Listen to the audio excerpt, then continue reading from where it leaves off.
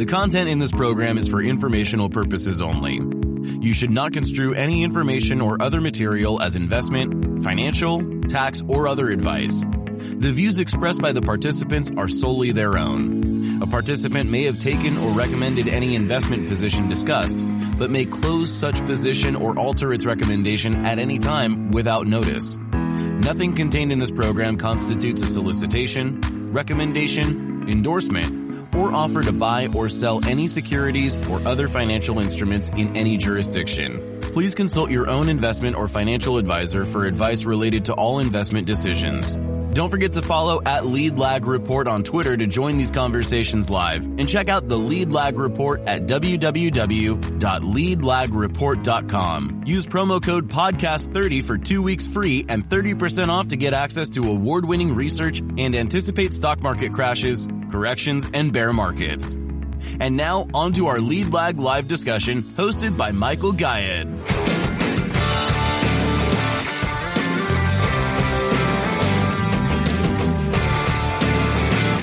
My name is Michael Guyette, publisher of the Lead Lag Report. Joining me for the hour is Carson Block. Carson, for those who are not familiar with you, introduce yourself. Who are you? What's your background? You get involved in markets, and what are you doing currently? Sure. So I founded Muddy Waters Research, Muddy Waters Capital. So we manage we've got strategies that to date have primarily revolved around activist short selling. So basically for the past 13 years, I've been so-called activist short seller. Before that, I was in China where I was a lawyer, and then I opened the first self-storage company in mainland China, which was a very embittering, disappointing experience. And before that, I grew up in the capital markets. My father was an equity analyst, and so kind of taught me the trade from a young age. And I learned enough to end up basically thinking that a lot of this is bullshit. And so my business is looking for this bullshit and trying to profit from exposing it. The term activist short selling, I think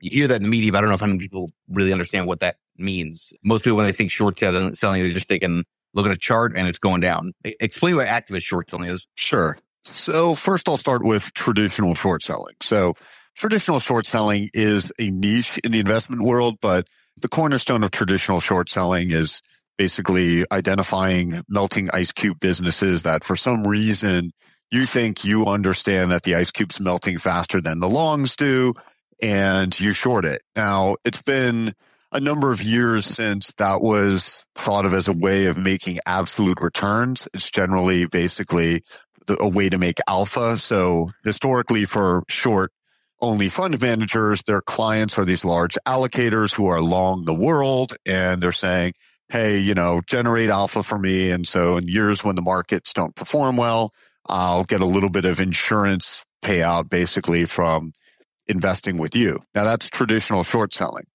It's debatable as to whether shorting scams, promotions, frauds is really a good idea for traditional short sellers. They've always been attracted to it when they discover that something is a fraud. But the problem is, if nobody tells the world that this thing is a scam or a fraud and proves in which ways it is, I don't know, it can rip on you far more than I would argue a melting ice cube that you get wrong rips on you. So activist short selling, it existed before I came along 13 years ago, but it was very, very niche. It's basically Andrew Left of Citron Research, this guy Manuel Asensio, occasionally Dan Loeb as Mr. Pink on the Yahoo message boards.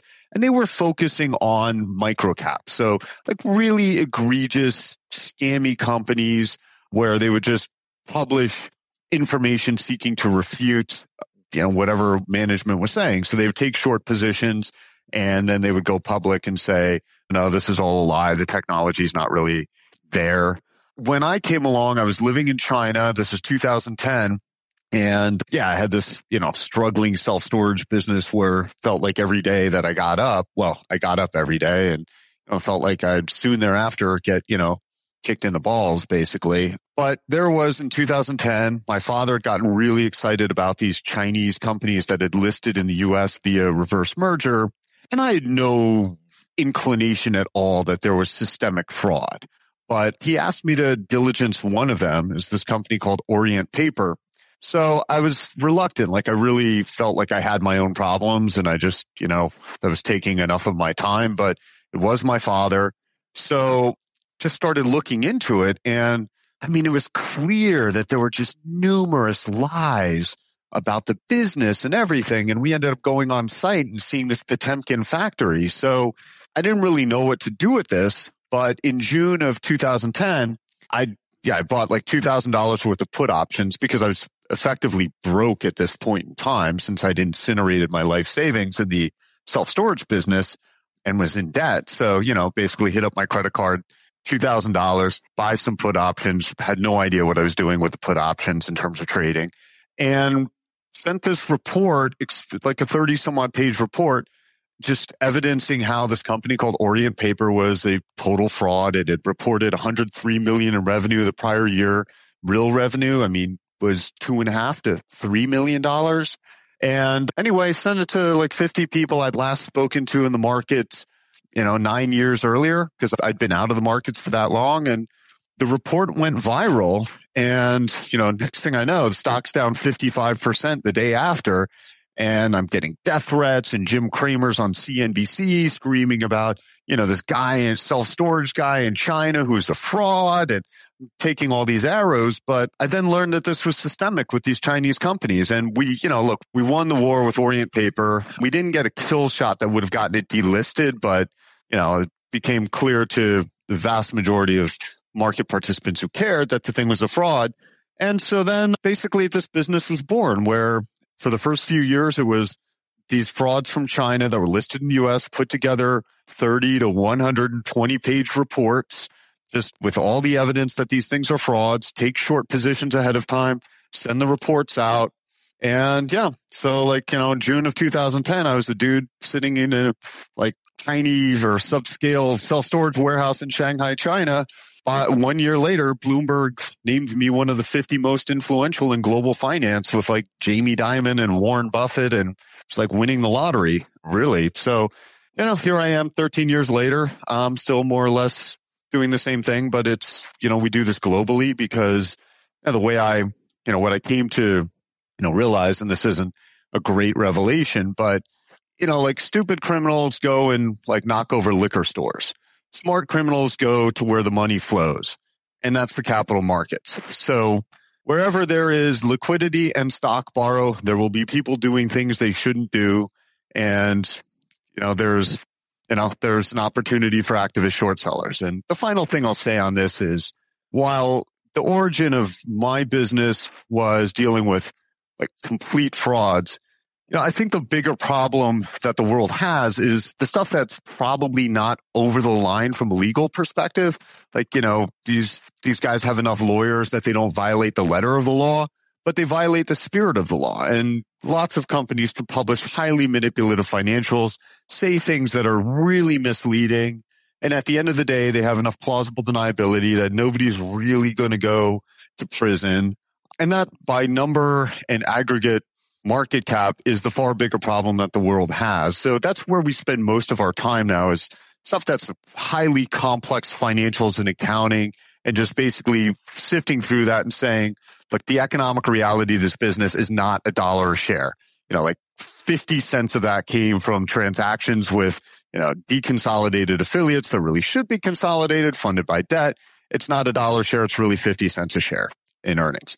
So that's what we do as activist short sellers. We'll expand the conversation, but I am curious that you mentioned puts. As an activist short seller, I'm going to assume that you would rather do outright shorting as opposed to playing with options, because then you have to deal with time. Well, the short answer is yes, but not for that reason. So again, with that first one with Orient Paper, I didn't know what I was doing. A few years later, I went back and I tallied up all my trading, and I realized that I lost $600 net on my, the day after we published, those options were worth $25,000 at one point, which at the time was all the money in the world to me. And I was like, oh my God. And I didn't know enough to understand that it's because the vol was, had spiked and I should sell at that point.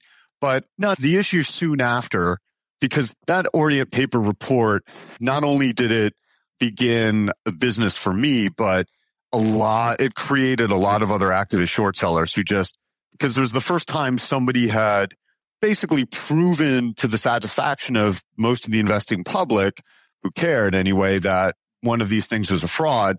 So a lot of other activist short sellers came out of the woodwork to copy the model. And, especially with these Chinese companies, I mean, it was like the gift that that kept giving. So problem became that everybody was loading up on put options right before publishing.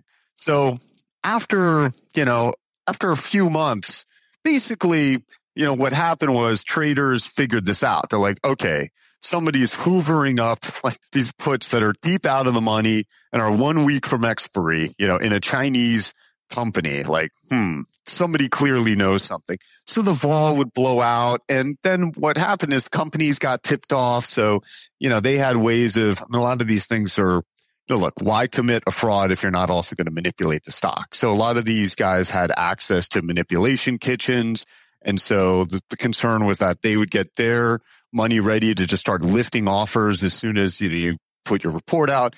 So it became, the problem with options is it was just tipping off the market as to what was going on. And, if you fast forward to today, we manage outside capital. And so it's pretty rare that there's going to be enough liquidity in the options market on something that we're shorting. It's pretty rare for that to find the liquidity that would move the needle for us P&L wise. So the way we look at it is like, hey, upside downside on this, like why tip off the market that something's, potentially coming? Let's just sit back and focus on the common. That makes a ton of sense. Okay. So I want to get into the thesis that you teased out by email to me, the New World Order. And again, I used to be an old wrestling fan, so when I hear New World Order, I'm thinking Hulk Hogan and all those guys back then. I know it's not what you mean, obviously, but think about that thesis for everybody. What is the New World? Well, I guess the phrase has probably been overused quite a bit, so I should have maybe tried to be a little bit more original. But so I obviously have an extensive background with China. So I've lived there twice, total of about 6 years, practiced law there. I co-authored a book for the For Dummies series, which is actually was written, unfortunately, way above the dummies level, but it's Doing Business in China for Dummies. And so, I fancy myself a China expert, although most people who say that you should ignore. So take this with a grain of salt. But so there we were in April of 2020, and COVID had just started sweeping the world, or had just swept the world.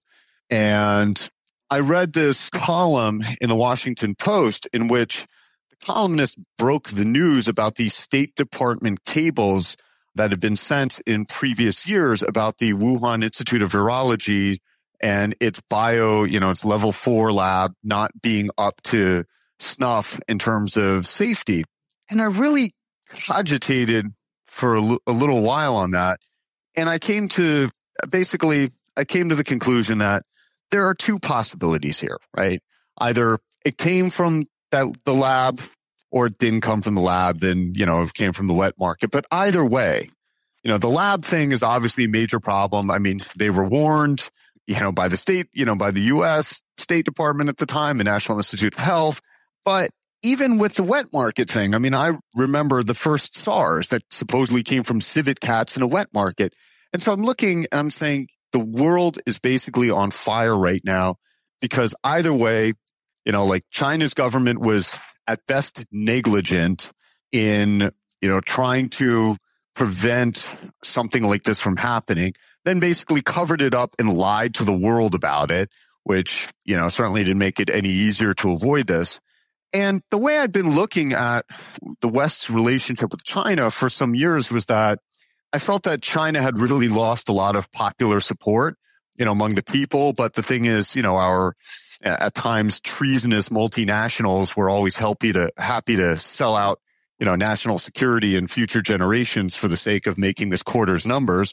And, they were able to basically buy off enough politicians to keep everything business as usual. And, Trump started to change that. But, when I thought about what COVID was doing, I was like, you know what? I think the popular anger, I think, we will all emerge from this so fucking furious about what has happened to our lives that I don't think the politicians and the, kind of corrupt multinationals will be able to hold the dam anymore. And the dam will break, and it's going to be a complete realignment, or it's going to be a significant realignment of geopolitical relationships, namely how the world relates to China. And so I thought, okay, that's cool. What's the trade? So the first thing we looked at was, well, what do you short? And that was really a hard one. It wasn't like the global financial crisis, if you saw that coming, where it was obvious, because you're talking about global dominoes, like what's going to fall and when. And we really couldn't figure it out from that perspective. So almost begrudgingly, I asked, well, what do you go long? And in so many ways, the long side business is much better than a short side business. But those answers were, it's clear who the beneficiaries are going to be. But to us, and I think this one's also kind of obvious, but sort of talking my book here, but I think the largest beneficiary from this realignment and basically the redirection of FDI flows that would have gone to China, the biggest beneficiary relative to the size of its economy and its capital markets, I think will be Vietnam. And so we said, okay, let's open an office in Vietnam. And we opened that office in Vietnam almost 2 years ago to get ready to launch a Vietnam strategy. Well, really the New World Order strategy, but one of the hallmarks of this also is that countries that are not aligned, or countries that sit in the middle, basically between the two poles here, are going to be, I think, in general, best positioned in the world. So you kind of see, Saudi drifting, towards the center, away from the U.S., see India getting closer to the U.S. But all of these dominoes, to use that analogy again, all these dominoes are falling right now, and these realignments are occurring. And, I would argue that I can draw a clear line from this to, the land war, which is a big land war that's taking place in continental Europe right now. So yeah, that's the New World Order kind of origin and thesis, and how we're looking to capitalize on it. All right. So I think this is actually really interesting, because I've looked at Vietnam, at least the ETF, in the past a few times. But talk about the sort of market depth in Vietnam. So you've got the office there, you're going to create, or you have the strategy around trading Vietnam stocks, investing long short. What's the depth of the market? How many stocks are there? Because it's obviously a lot smaller. Yeah, no, so first of all, we don't think that there's edge in being an active trader in Vietnam. It's a frontier market. And, the locals, when it comes to the day-to-day movements, that things aren't on the up and up, relative to the U.S. So you're going to lose that game to the locals. So we think that the way to benefit there is a buy and hold strategy. Now, when you look at the ETF, that mirrors the index. And the problem is with the index is that it's generally, the most significant portions of the index are real estate developers and banks. And real estate developers, look, not shockingly, and, when you look at even the West, how we've gotten overextended in real estate, in Vietnam, there was some real excess, and some of the developers are in real trouble. And that's washing up somewhat on the banks. Some banks are reasonably well positioned, others have real exposure, but that's also creating a bit of a credit crunch. So that's the problem with playing the index there, is that you're going to have outsized exposure to that. Now, the kind of flip side funny thing is you also get a lot of exposure to the Vin Group, which is the largest conglomerate in Vietnam, largest privately owned business. And they recently IPO'd or SPAC'd a subsidiary called VinFast. And now VinFast has ripped. The reality is it's a tiny float, right? So it's probably more for technical reasons than for fundamental reasons. But that's also helped create enthusiasm, for the Vin Group stocks as well. So that's kind of pushed up the index and, it'd be reflected in the index fund. But how to play it, we generally like the Vietnam mid-cap space, which a mid-cap in Vietnam is, much smaller than mid-cap here, but, like 500 million market cap, maybe up to $1 billion market cap for the most part. There are companies where at least we think management is focused on the long term. The accounting can actually be kind of conservative. in ways, surprisingly. But, I think you have to, it's a part of the world with, where you don't have the strong rule of law that you have in the West. And so really need to look, you really need to look very carefully at what you're buying. And when we were on month 2 or 3 of having our office there, a lot of the things we thought were probably going to be core holdings by month, 13, we're like, no, we understand why we would not want this in the book. So it's a hard market, and it's a hard market to play in. And like I said, I mean, you could do the index, but you really have a lot of concentration there in the index. So it's not giving you a good diversified exposure to the Vietnamese economy. What's the sort of sector industry makeup of the equities there? Is there an overwhelming industry that dominates the stock? Well, again, by size, you're looking at real estate developers and banks. But if you think about, okay, if we don't weight market caps here, you get a lot of, like very basic industries there, like paper manufacturers, water treatment companies, like, utility, power operators. So it's these companies are generally pretty simple.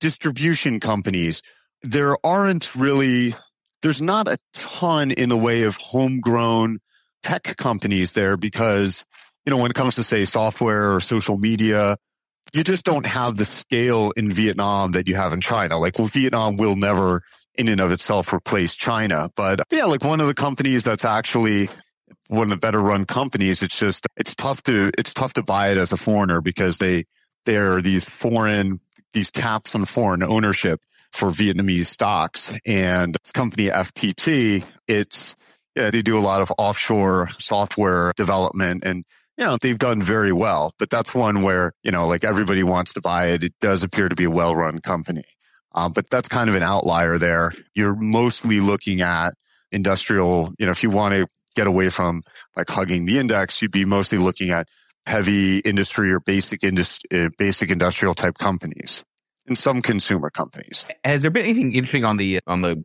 political front and government front in terms of, more interaction between the U.S. and Vietnam on China reshoring? Well, Biden was just there last week. So that was huge. And it's the first time a U.S. president has visited Vietnam since the war. And yeah, I mean, the U.S. definitely wants to build up Vietnam as a strategic partner, but, Vietnam gets that it needs to, really just needs to balance the U.S. against China. And I heard when I was in Vietnam last summer, I spoke with somebody who is an official at the U.S. consulate in Ho Chi Minh, and they said something really interesting. They said, in talking with Vietnamese government officials about the war in Ukraine, they're of the view that it was Ukraine's fault.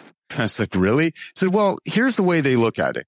They say, look, as Ukraine, you are not a power. You are sandwiched between, this huge power of Russia and the West. And you should not do anything to antagonize, either power to the point that it can become hostile. You have to balance them. So that's how Vietnam looks at its role or where it's positioning between China and the U.S. And now the Vietnamese public writ large hates the mainland Chinese. They fought a war in, I think it was 1973. They really just despise China. Now, not so much with Taiwan, because I guess they've adopted that, attitude of the enemy of my enemy is my friend. But with mainland China, and that's really why the foreign ownership limits exist, is because, and when it comes to these stocks, is because Vietnam, and I think this is right, they just want to make sure that they are not subsumed by by China and Chinese entrepreneurs and Chinese investors. But yeah, look, Vietnam is never going to be, a U.S. ally in the sense that they're not going to align themselves with us against China, because that would obviously be highly provocative to China. But Vietnam will be happy to be an irritant to China, vis-a-vis increasing the depth of its relation or deepening the relationship with the U.S., but not to the point where they could be accused of being U.S. aligned. I am curious, actually, on the, since you mentioned the real estate side, has there been a lot of appreciation there? I've had some people from Australia on these spaces And they've noted that, property prices in Australia have gone vertical because a lot of money from China has gone into Australia. I don't think they have caps in the same way you're alluding to when it comes to Vietnam. We'll be back after a quick break. Hello, listeners. Michael Guyette here from Lead Lag Live. Are you ready to take a deep dive into market trends, risk management, and investment strategies? Then you need the Lead Lag Report. Our in-depth analysis helps you understand the financial markets like never before. And guess what? We're giving you a chance to experience it at a discounted rate. Visit theleadlag.report/leadlaglive and get an exclusive 30% off on your subscription. Don't miss out. Level up your investment game with the Lead Lag Report. And now, back to our discussion. How's the property sector there? Well, yeah, I mean, look, in the era of, cheap money, I mean, the rates were, for SM status were low in Vietnam. There's tremendous amount of speculation on real estate, particularly apartments. I mean, it's, that's just kind of like an Asia, pan-Asia phenomenon, especially after the GFC. So, yeah, the price of, especially at the high end, luxury real estate really ramped up and, beyond where it's, what I guess you could say is its fair value. But, look, I used to sit in mainland China in 2005 and say, this is insane. There's no way this apartment should be 20,000 RMB a square meter, sale price. And then, a couple of years later, it's 25, then 30. And then probably by the time everything imploded, it had hit 50 or 60,000 a square meter. So it took a long time for those chickens to come home to roost. However, State Bank of Vietnam had to raise rates in order to protect the currency when the US and ECB hiked. So they've recently cut rates somewhat because they're just trying to balance that, growth versus, or issues with the currency and inflation. So they're trying to walk a fine line, but real estate has come under significant pressure since the rate hikes. Just to reset the room for everybody here, please make sure you follow Carson Block here on X. If maybe you want to come up and ask questions, click that bottom left mic request button. And as always, again, this will be a podcast under Lead Lag Live on Apple, YouTube, and Spotify.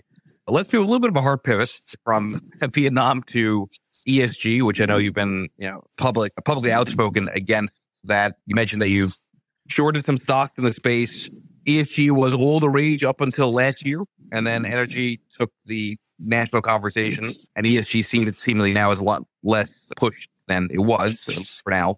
Lay out just some of your thesis around why ESG is bullshit. Okay, yeah. So, look, let me start by saying I believe climate change is real, and it is caused by human activity, emissions of carbon dioxide from burning hydrocarbons, all of that, is real, and I'm not disputing that. But the issues with ESG, let me back up a minute here or go to an even higher level, which is hopefully not too theoretical or philosophical. But for a number of years since I started this business of activist short selling, I've termed the way that our world works, at least the Western world, I've called it the tick the box apocalypse, right? Like you can basically do anything if you can create enough paperwork and, just tick various boxes. We've been living in society, Western societies, have been placing form over substance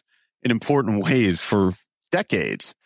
I really think about our, especially in the US, how the people who generally are the policymakers and hold the levers of power are generally lawyers. So we live in a lawyer's, wet dream, so to speak, because everything is paperwork, right? So with this form over substance reality or, increasing underpinning of our society, now there was clamoring let's ensure that, financial flows are directed away from businesses that are actually doing harmful things and are going to reward businesses that are going to try to solve these problems. But the issue is when we're so conditioned now to just ticking the box, right? So you could say, I bought the solar ETF. I'm cool, right? And everybody along the line is doing this without stopping and asking questions like, well, okay, solar panels, where are they made?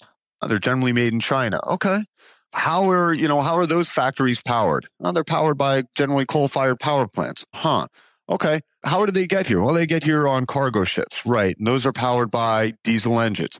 How much carbon dioxide is emitted, in that process? And, how, and like that, I mean, how long do these things actually last? And what are the alternatives? And, everybody, like in the ESG world, I mean, the green world, believed for a long time that nuclear is the technology of the past and we need to get away from it. And so we've been, really telling ourselves, we've been like hugging solar panels and windmills and ignoring the possible externalities that they create, such as, these windmill farms. Well, they're harming migratory birds, and it looks like offshore wind farms could be harming whales. And it's not that we should shoot ourselves for doing that at this point, but it's symptomatic of the fact that we've rushed headlong into adopting these technologies without really asking questions.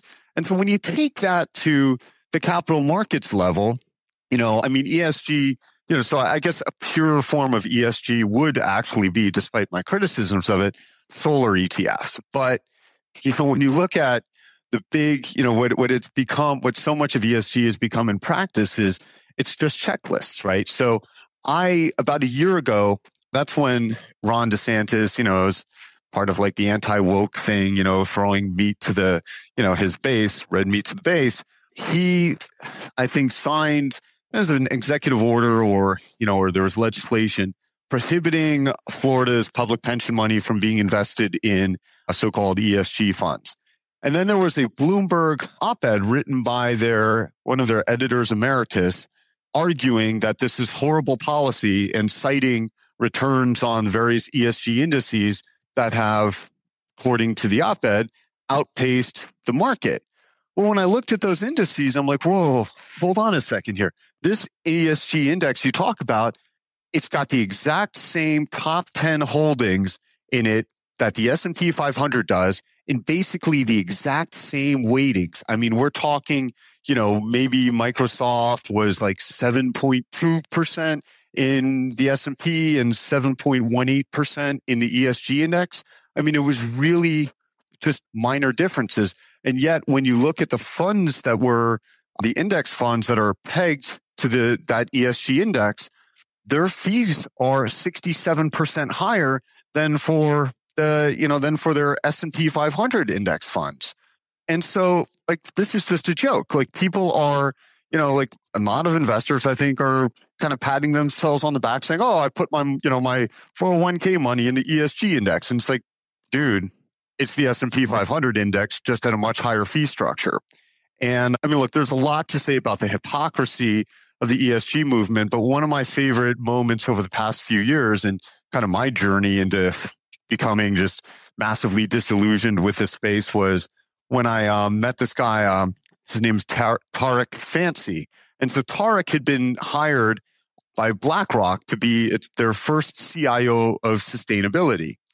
And so he went into that job like really pumped, and like Tariq's a substantive guy. I mean, he runs a nonprofit. His background had been in venture, but he felt there was like a higher calling in life. And so he'd been pursuing that when BlackRock hired him. And he was really excited. He thought, okay, great. Here's a chance to make a real impact on the world. So then next thing he knows, he's flying around on a private jet with other BlackRock execs, going from gala to gala, where like caviar and champagne are being served and everybody's talking about how wonderful they are for saving the world. And, and he's like, yeah, and at the end of the day, I realized that we're just selling basically the same products at higher fees and we're not doing anything. And so he's written a little, I don't know if I'd call it manifesto about his experience, and he's spoken publicly a number of times, but his words are that ESG is like giving wheatgrass to a cancer patient, that it's doing more harm than good because by ESG being so prevalent, it's causing us or maybe enabling us to say, hey, the solutions are being worked on. We don't have to do the hard work. I don't have to really think about this. Everything is fine and under control when, in fact, it's not. And, this is an argument similar to an argument that I've made about audits with respect to public companies and fraud risk is that, like I can make, like I think you could say, I mean, I'm obviously maybe 50-50 or 60-40 on this, but investors are less protected from public stock frauds because of audits, because audits give a false sense of security with respect to fraud. Now they perform other functions, but that's similar to what Tarek is saying here. So the final point that I'll make on this, diatribe, and lots of other points I could make, but maybe there are questions that can lead me there or we move on.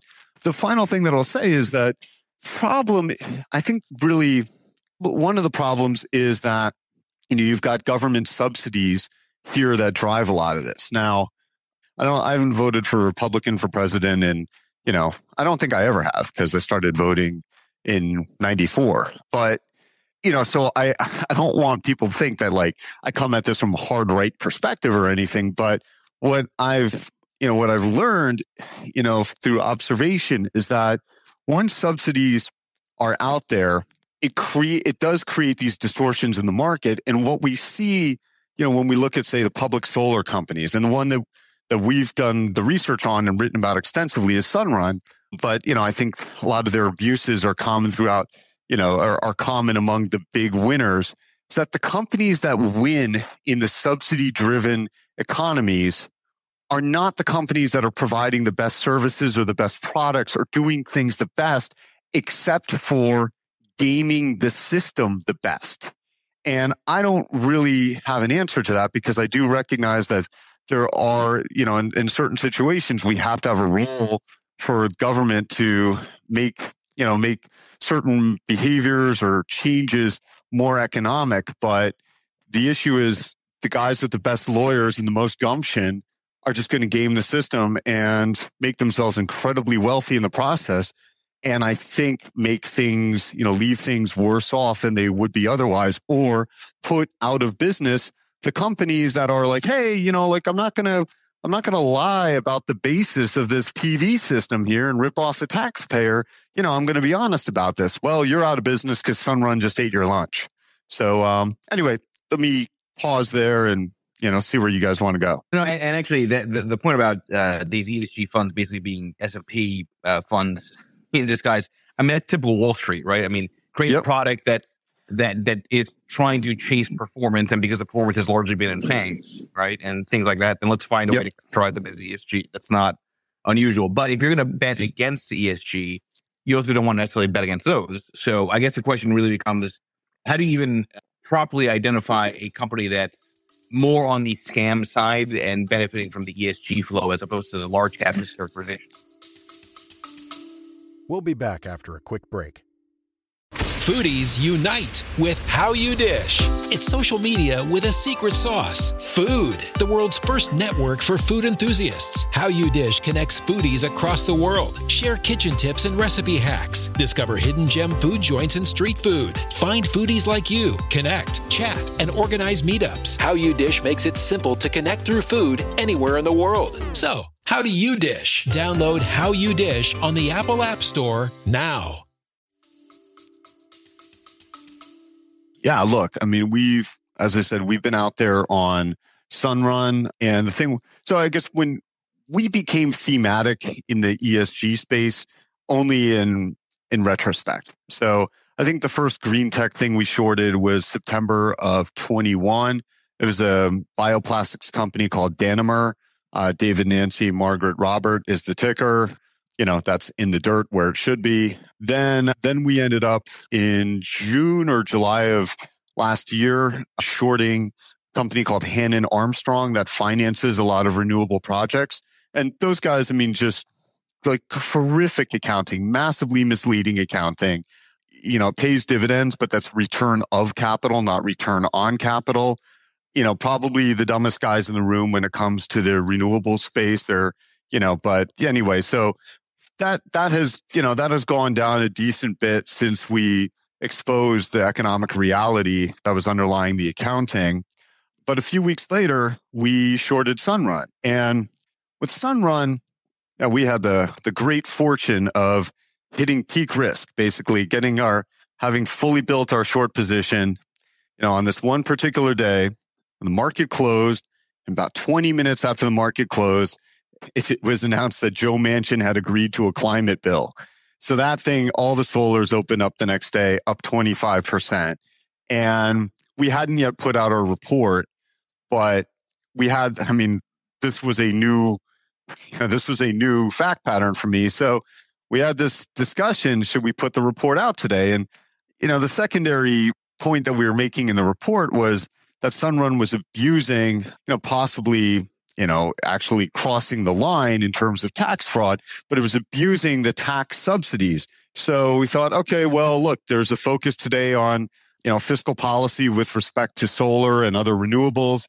Maybe we should let's put the report out today. It could maybe be part of the conversation. Well, with 2020 hindsight, that was a horrible idea because nobody noticed the report. It was absolutely subsumed by, the euphoria and the news flow on the, what would, ironically be named the Inflation Reduction Act. But the thing is, if you look at Sunrun right now, relative to where it was even the day before the announcement of the IRA, it's down a decent bit. So these solar companies have horrible business models. Like they produce negative EBITDA consistently. Like that's a horrific business model. And they just have to keep sucking up money from the capital markets. Now, we're not presently short Sunrun. We got our ass kicked really hard with that one. But, should it be a zero? Yeah, it should be a zero. Now, does that mean that Carson Block is saying this thing's going to zero? No, because, there are a number of companies out there that, really should be zeros, but somehow trade at, 700 million, north of $1 billion market caps. So, but this is, these are non-economic businesses. So I think that a lot of the renewable energy, so-called renewable energy companies, I think a lot of these are really non-economic businesses. You just, it just becomes hard to predict exactly when the bottom falls out for them because there's still, there's still this large desire to shovel money into them because people feel good about themselves when they do that. So those are the things that are in tension. You mentioned that example of Sunrun and getting your ass kicked on it. I think that's a good transition to sort of a tricky topic, which is how do you manage risk when you're a believer in something that's going to go down or something that's a fraud, because to your point, right?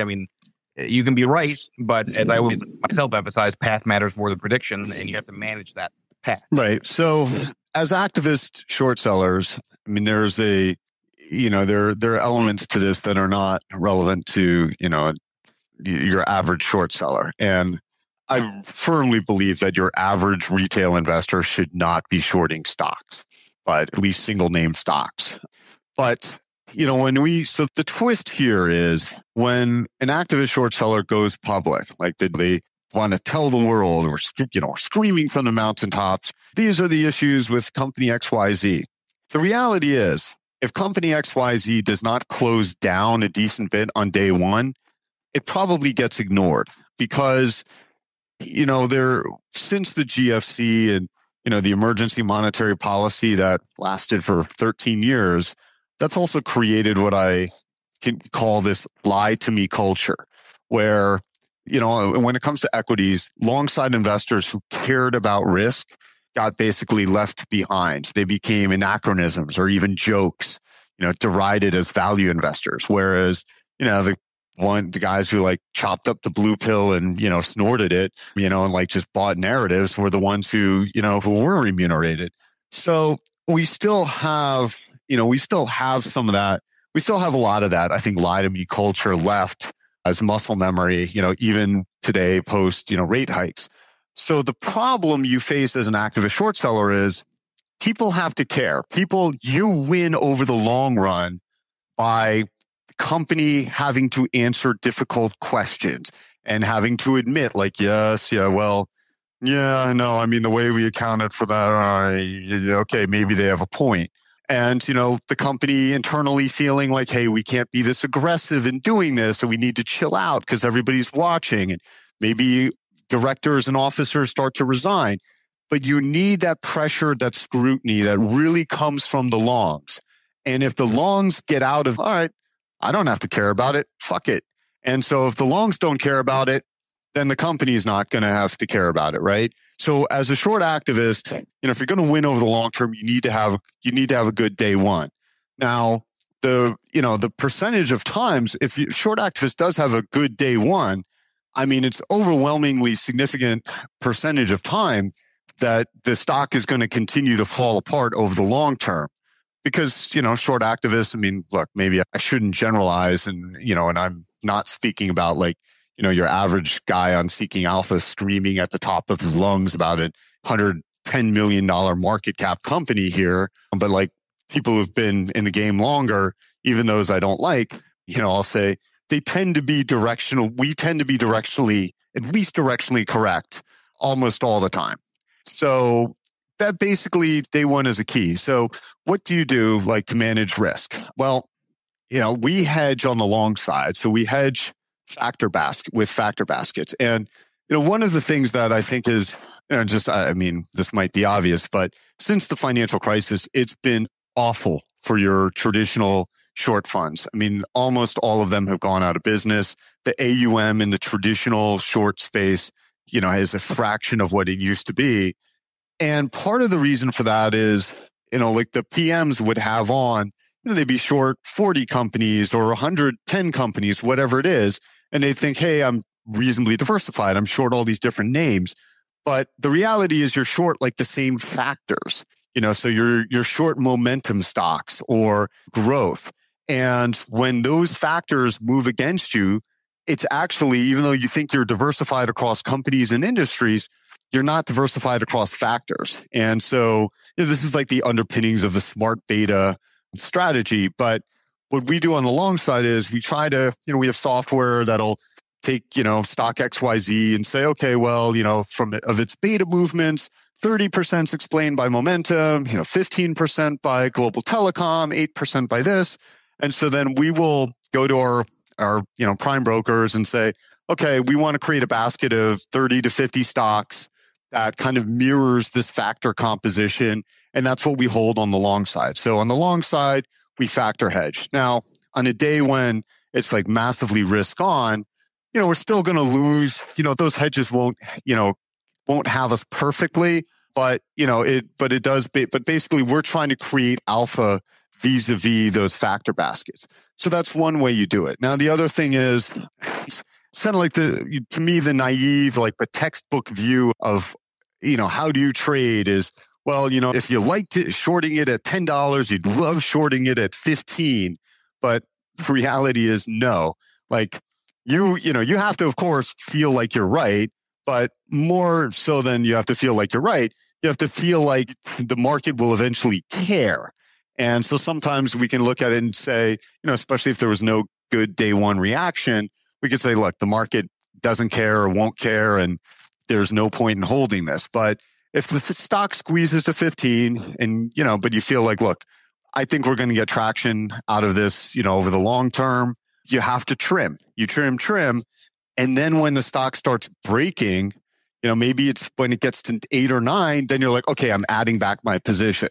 Now, again, that sounds counterintuitive if you're going based on the textbook, but a lot of these movements, especially when stocks squeeze, I mean, it's purely technical type of movement. And, more and more trades and price outcomes in the US markets are determined by algo, not humans actually sitting there thinking like, what do I think the stock is worth? Like, that's what our grandparents did. Like, that's unfortunately not what happens now. So a lot of times you have to just kind of try to figure out like, okay, I think the algos are, calculating probabilities that, will not lead them to buy this thing thinking it's going to reverse or rip. And, you're trying to outthink algos, but that's when you add. But yeah, man, you got to be on your toes. If it starts squeezing, reduce and then figure out what's going on. Carson, for those who want to track more of your thoughts, more of your work, and obviously you're active on the podcast and media rounds, but where would you point them to? Well, I don't tweet or X that much anymore. But look, I also have a website called zeros.tv. So that's ZER, the number 0, ES.TV. And that's dedicated to short type content. But about every 2 weeks, we publish a podcast called Zero Fucks Given. And that's usually my partner, Freddie, and our office manager, Krista. That's, we think we're funny. That's us just mostly sitting around and, riffing on the absurdity of the capital markets in the world and ripping on Tiger Global and Credit Suisse and, all those. So, until Credit Suisse failed, we kind of had this recurring segment of like, this week in Credit Suisse misery porn. But we come out with those about every 2 weeks. The first one, or we're going to release one probably in about an hour, actually. So you can watch them on Zeros.tv. They also get uploaded audio only to Apple Podcasts and Spotify. But I'm not sure that there's like a lot of wisdom in there. It's more just us taking the piss. But I guess that's probably where I'm most consistently active these days. A good place to wrap this space up. Everybody, please make sure you follow Carson blog here on X. Thank you, buddy. Thank you, Carson. Appreciate it. Cool. Thanks. Cheers. The content in this program is for informational purposes only. You should not construe any information or other material as investment, financial, tax, or other advice. The views expressed by the participants are solely their own. A participant may have taken or recommended any investment position discussed, but may close such position or alter its recommendation at any time without notice. Nothing contained in this program constitutes a solicitation, recommendation, endorsement, or offer to buy or sell any securities or other financial instruments in any jurisdiction. Please consult your own investment or financial advisor for advice related to all investment decisions. Don't forget to follow at Lead Lag Report on X, Instagram, Threads, and YouTube, and check out the Lead Lag Report at www.leadlagreport.com. Use promo code podcast30 for 2 weeks free and 30% off to get access to award-winning research and anticipate stock market crashes, corrections, and bear markets.